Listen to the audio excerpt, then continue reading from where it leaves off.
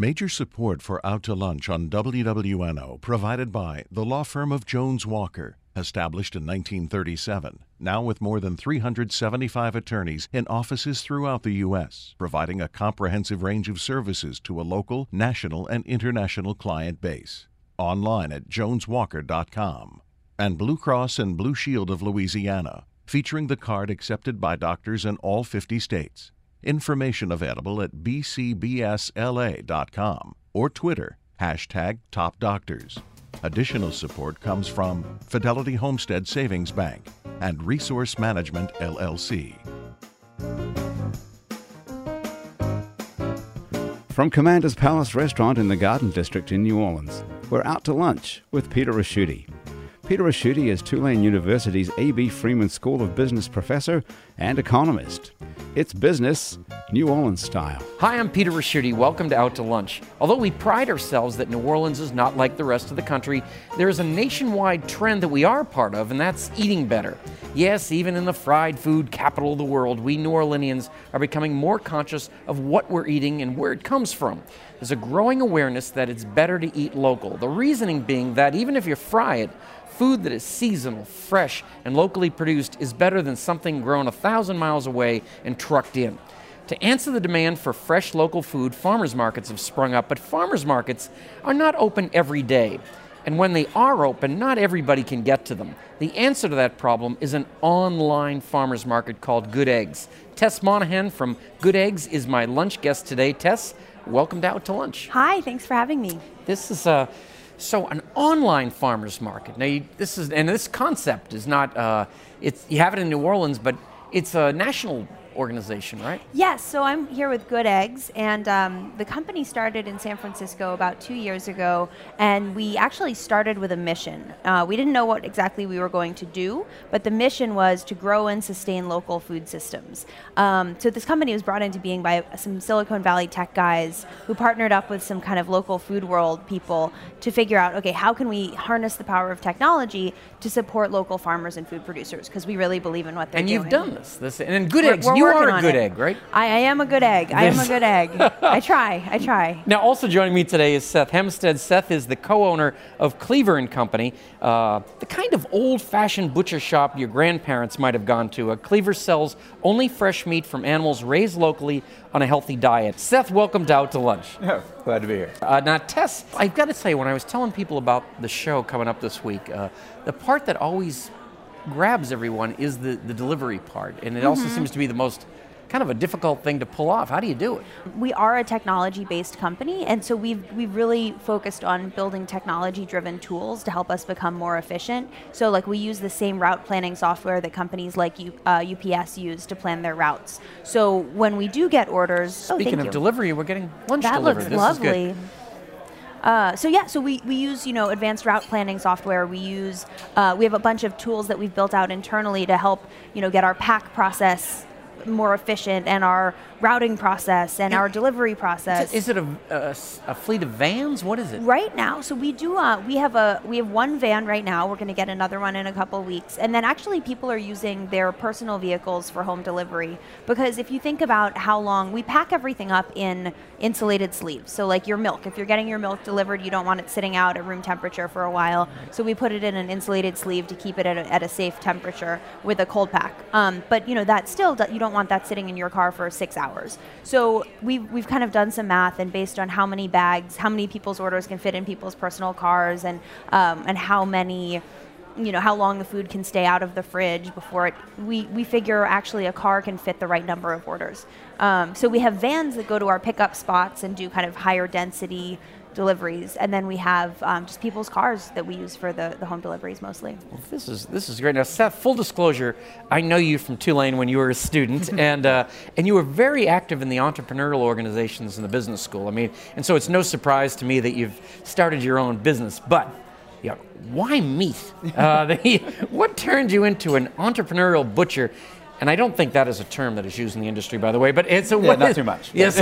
What was it? I mean, your class always loved you. Everybody would always say, "You're not going to believe what Seth is doing." And it was a complete right-hand turn for me. But now, background-wise, you said you were actually a chemical Well, I was a chemist. Yeah, I actually did my bachelor at Tulane in chemistry, and then I moved to Chicago to get my PhD at University of Chicago.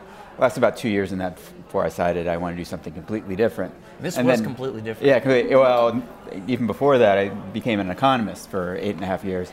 Worked at a small firm that had about 3 Nobel Prize winners on staff. So wow. It was 50 and you people. Were the fourth. You were like soon to be, hopefully. But yeah, I was working there, and then I decided I was working on a milk merger at the time, actually, and I was looking at access to markets, especially like looking at farmers markets and thinking how how hard it is for some people if you're only going on like Saturdays, and it's usually early in the morning. Like, and, if you don't get there early enough, they're going to run out of stuff. There has to be a better way to do this. Now, dairy wasn't really what I was interested in, but meat, and especially like a full-service butcher shop, since you don't see those anymore. People are kind of getting fed up with just going to the grocery store and seeing shrink-wrapped meat. So there's this full-service butcher shop and bringing in the locally sourced aspects that kind of started to identify this hole in the market. And then, went back to Tulane to get kind of reinforce all my skills in order to really flesh it out. Wow. Where does your meat come from? So all of our beef right now comes from New Iberia, so it's about 2.5 hours away. Shannon Gonsalon's ranch. It's all grass-fed and finished. Our pigs right now are coming from Zachary, Louisiana, so right outside of Baton Rouge.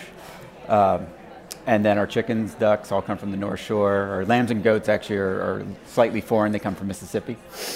I'm so glad you moved out of the dorm. That would have really been a tough way to operate. There's wow. So, and tell me, what is the difference if I go to a grocery store and go to the meat section? How is that different from my experience going to your place? Well, first off, what most people notice is they come in and there's no display cases or anything. We have a reach-in cooler for kind of all of our prepared sausages, and we do some prepared foods, but you don't come in and see the standard display case you would see at an old school butcher shop with all the pre-cut steaks and everything. Instead, we have a list on the wall of all the different cuts we can do.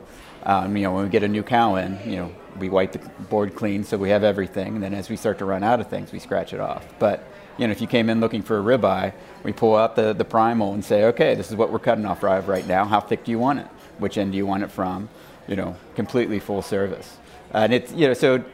It takes some people some time to get used to it, but after they get used to it, they're just kind of amazed about all the different things we can do with it. Seth, what was the history? I mean, this was the norm how many years ago? I would actually, 50s, 60s maybe, so it wasn't that long ago. But then, as the grocery stores became larger and they started to push out all the little neighborhood markets, because actually the building that Cleaver & Co. is in used to be a neighborhood grocery store. I think it was the H.G. Heinz, I think was the name of it. Then next door was the White Star Meat Market, and then behind that was a sausage factory. And you're over on Barone? Barone Street, by where the old Martin Wine Cellar was. Yeah, basically 2 blocks behind the Columns Hotel. Wow, and you named your store after the family and Leave It to Beaver? Yes. That's what I was kind of hoping. Wow, that is very, very odd. Not your usual career path. No, but we're very proud of you in the business school. And Tess, you've been able to get actually a fair amount of publicity for Good Eggs, and I've read a couple of great little articles about it. Where do you think? Let me just ask you, because I see the trajectory, and I'm just kind of wondering, where do you think you'll be 3-5 years from now? Where can this expand to? Well, what my vision, I mean, as we've started to grow in New Orleans, we get lots of people, friends and relatives from Lafayette, Baton Rouge, the North Shore, all saying, well, we need this service here. And actually a lot of the products that we're selling through the site come from, they're not coming from right in New Orleans itself. They're coming from farms in Lafayette, places like kind of a 200-mile radius from here. And what I'd love to see would be kind of an integrated regional distribution system where it was really easy to shop from local producers, whether they were, ranchers or dairies or people making really good locally sourced prepared food, to source that food from all over the region. So if I'm in Lafayette, I can get food from New Orleans and from Lafayette and from the North Shore. And if I'm on the North Shore, I can get food from New Orleans and Lafayette. And we have a whole kind of integrated regional distribution system would be my goal. We'll see. We're starting with New Orleans, building up the variety of products that we offer on the site. and building, we're building our customer base, and it's a new concept. It's not something that is happening currently. So customers are getting used to this idea of, oh, okay, I can order online, and I can really trust these producers. I'm not just ordering, a generic pork chop. I'm ordering a pork chop from Hollywood Livestock in Zachary, Louisiana, who Seth sources from too. Who lived right. outside of Lafayette. I mean, the name of the pig, I don't need to know the name of the pig. Like that but I do Portlandia want to know thing, the name of the farmer. I want to know that, like, Seth, I'm sure you've gone up there too. Like, you go, Garrison Landry is the proprietor of Hollywood Livestock, where Cleaver and Company and Good Eggs both are sourcing pork. And, he cares about his animals, he cares about his land in a really meaningful way. And you contrast that to the industrial agricultural system where you don't even want to think where most of the chicken and beef and pork that's out there comes from. You don't, whether you're a big animal rights activist or you're just kind of baseline human, you really don't want to think too much about where that stuff comes from. Whereas with this, there are no secrets. We're all about transparency. That's what one of my veal farmers actually would send us pictures of the cow every time we got one from her, and she was like, you should put this on Facebook, and he's like, I want to see this picture, like, I really like it, and if somebody asks, I'm going to show it to them, but I'm not putting this on Facebook. Wow. I'm sure that's a little too much for people, especially the ones of it still nursing. It was a little too much. But you do want to know they're not confined in some terrible operation. A couple weeks ago, we were getting these half-wild boars from him, and he was like, oh, sorry, I couldn't get you one this week. I've got to give you a regular Berkshire. And I was like, oh, what happened? He's like, I couldn't convince it to get into the trailer. Look at the great terms, half wild and baseline human. I'm going to use that all the time.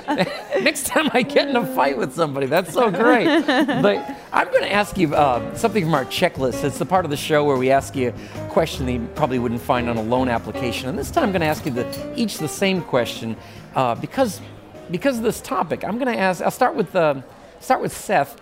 You can't eat healthy all the time.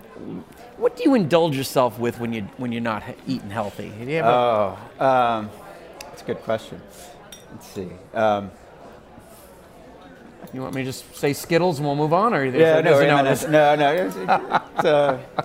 no, it's like every once in a while my wife and I get this craving. It's this unreal craving for the hard shell tacos, or, like the old El Paso, with the mix, and we do make it with grass-fed ground beef now, and and better lettuce than iceberg. But yeah, every once in a while I get this unreal craving for them. If that's the worst thing you do during the week, Seth, you're going to be fine. What about yourself, Tess? Okay, I have a lot of thoughts about this question. One is, like, of course, you don't let me within, a mile of a chocolate cake or I will eat the whole thing. But here's the thing about the kind of food that Seth and I are selling through our businesses, and which then we're lucky enough to have around all the time, is you can eat red meat and not feel terrible. You eat red meat from Cleaver and Company or from the vendors through Good Eggs, and you don't wake up in the middle of the night feeling like, oh, why did I do that to myself? Because it's grass-fed, it's leaner meat, and it's just not pumped full of junk. So you can actually eat food that feels more indulgent, but it feels like you're not really doing something that's bad for your body. That being said, Daniel Esses, who's the chef and co-owner of Three Muses, sells homemade pasta and sauces through Good Eggs, and his vodka sauce is insanely addictive. And I will pour that stuff on pasta, on meat, on anything. Wow. Any kind of creamy or vodka type sauce is really my undoing. They just put sherry in our turtle soup here just a few minutes ago, but you've got vodka sauce. Well, I think they cook the vodka out of the vodka sauce, unfortunately. But it's like a tomato-based sauce that's just slightly creamy and a little tangy and so good, a little spicy. I got it from him last week. It was just this is so phenomenal. good. Isn't he good at making sauce? Oh yeah. So I'm going to ask you. You both would say that eating this different kind of meat, the way it's lived differently, these animals, you physically feel the difference. Well, it doesn't have corn in it. So corn, like GMO corn, is something that's grown in just crazy abundance in this country to feed, industrial ag animals. And humans are not meant to eat that corn. Animals are not meant to eat that corn. It's not natural for an animal to be fed the kind of things that most meat is fed in this country. So when you eat an animal that's been eating stuff that it's not supposed to eat, which is also something that you wouldn't want to eat, it doesn't sit right with you in the same way. Yeah, it's noticeable. I mean, people were just astounded by how much more red our beef is. And it is a little bit leaner. But yeah, it's higher in omega-3s, which are, you know, the good fats that, you know, you're supposed to eat fish for. And people are just amazed that they can get that from beef. They think it's such an indulgence and something that's bad for them. It's like, no, it's higher in omega-3s, higher in CLAs, which are good for brain development, you know, all of these things. And yeah, it's leaner. And and people are amazed. It cooks faster, actually, too. And it's one of the, it has this really intense beefy flavor, so you eat less of it. You know, when I always get that. That's true too. Yeah. You eat. That's true across the board of food. Local food that's grown and produced with integrity versus food that comes from the industrial agriculture system. It feels so much more satisfying because it is richer in nutrients and it is richer in taste, and so you don't find the need as much to kind of, you know. It's not like you're eating some gross cheeseburger and then you want to eat another one and then 2 hours later you're hungry again. It's really satisfying food, both taste-wise and nutrition-wise. You know, that's the way I feel when I go on these alligator tours when they put the marshmallows in the water. I think, where did alligators develop a taste for marshmallows? It doesn't make sense. It's all the marketing. But it's time to check the inbox. Our producer picks a question that's come in over the past week from a listener. Grant, what have you got? Peter, it's interesting. Today we had a lot of questions that are along the same sort of lines. So I'm just going to mention a couple of people who sent these in, both on Twitter. One is @GhostSong, and the other is @RevMelaninola. And both these people and a lot of others too were asking us about the cost of these items, and are basically saying they're interested in what kind of community outreach you're doing and whether average New Orleanians can afford to buy this sort of food and to eat well as well. Yeah, all right. It's a tough one. It is really tough. The cost of producing the kind of food that Cleaver and Company or Good Eggs sells is just not comparable to the cost of producing food when you're paying the people who make it below minimum wage, when you're paying migrant workers, you know, $1 a day to pick vegetables. Yeah, the price is going to be lower. So to a certain extent, you know, all the vendors that we work with, they have real costs. We're paying, you know, we're making sure they're small business owners. They're not getting rich off this, but they have higher costs because they're not, you know, because they're paying their labor as well and they're buying high quality food. So there's certain things where right now, where we are, there are economies of scale in big ag that small local food producers don't necessarily or aren't necessarily able to take advantage of. So some things are more expensive. On the other hand, if you shop well, you know, you shop thoughtfully and you do your comparison shopping, there's certainly certain cuts of meat, certain vegetables where you are able to really find a deal that is comparable to a grocery store.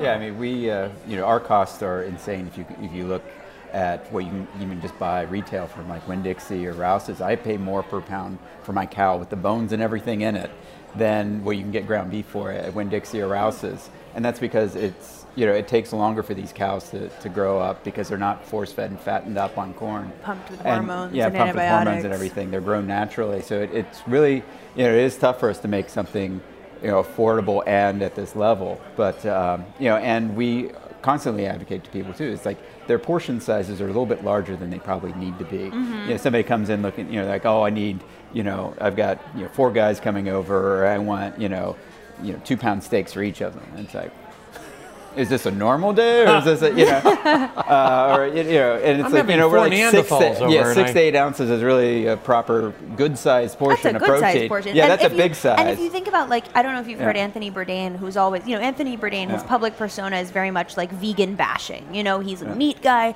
But if you really read and listen to some of the stuff he says, he's traveled extensively in Southeast Asia, for example, where meat is not at the center of the plate. Meat is a luxury, it's a seasoning, it's something that you eat in smaller quantities, and you fill more of your plate with rice or with vegetables or with, you know, sweet potatoes. And so part of it is adjusting the way that we as a country think about food and what kind of food we eat and how much food we eat. You look at the obesity epidemic in this country, people are clearly eating too much cheap ground meat across the board.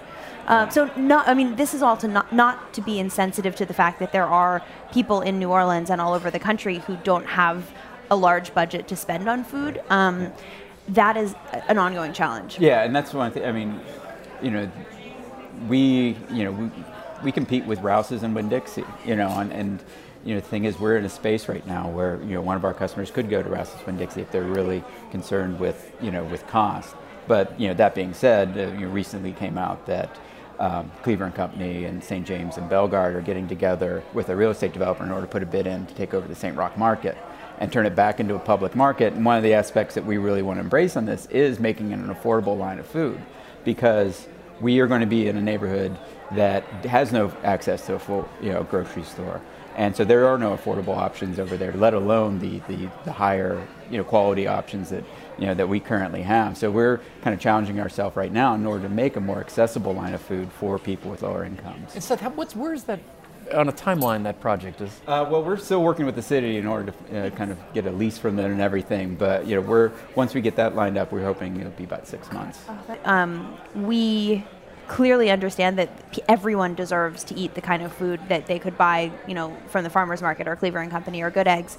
But at the same time, our food system, especially in Louisiana, is not at a point yet where it can supply a majority of the population at a reasonable price point. And what we hope is that as we create tools that allow local food producers to sell more food and expand their business, that over time there will be economies of scale. Over time there will be ways for us to find more affordable options, but it's hard to jump from there is no local meat available in the city of New Orleans to local meat is affordable for everyone in the city of New Orleans overnight. It's a process, and I think it's really great to see businesses like Cleaver and Good Eggs and Holly Grove engaging in the conversation. But I just want people to remember that it's a big challenge and it's really one step at a time. Tess Monahan, Seth Hempstead, we've come to the end of lunch. It's been kind of back to the future today with an online fresh food market and an old-fashioned butcher shop. You're both pioneers on the cutting edge of a nationwide trend backwards towards good old-fashioned local quality products. We wish you the best of luck, and we look forward to keeping in touch. And thank you for joining me on Out to Lunch. Thank you. Guys, Thanks. have been great. It's my guests today on Out to Lunch have been Tess Monahan from Good Eggs and Seth Hempstead from Cleaver and Company. To find out more about Tess's fresh food and produce market and Seth's whole meat market, follow the links on our websites, wwno.org and itsneworleans.com. Our show is recorded live over lunch at Commander's Palace in New Orleans. Commander's Palace serves lunch Monday through Friday, jazz brunch on Saturday and Sunday with live music and dinner 7 nights a week. The producer of our show is Grant Morris. Our technical producer is Eric Merle. The ever-zestful Jennifer Smith is our researcher. Mitch Foreman wrote and performs all the music on Out to Lunch. You can get this show as a podcast, and you can listen to past shows, and you can keep up with us on all kinds of social media by going to our websites, itsneworleans.com and wwno.org. Support for Out to Lunch comes from PreSonus Audio Electronics. PreSonus makes Studio One music production software, Studio Live digital mixing consoles, Era Studio monitors, and more. More information about Baton Rouge-based PreSonus is online at presonus.com. Out to Lunch is a production of INO Broadcasting and WWNO for itsneworleans.com and WWNO 89.9 FM. I'm Peter Ricchiuti. I look forward to meeting you again next week on Out to Lunch around the table here at Commander's Palace. Till then, be well, be safe, be happy. Bye-bye. Major support for Out to Lunch on WWNO provided by the law firm of Jones Walker and Blue Cross and Blue Shield of Louisiana. Additional support comes from Fidelity Homestead Savings Bank and Resource Management, LLC.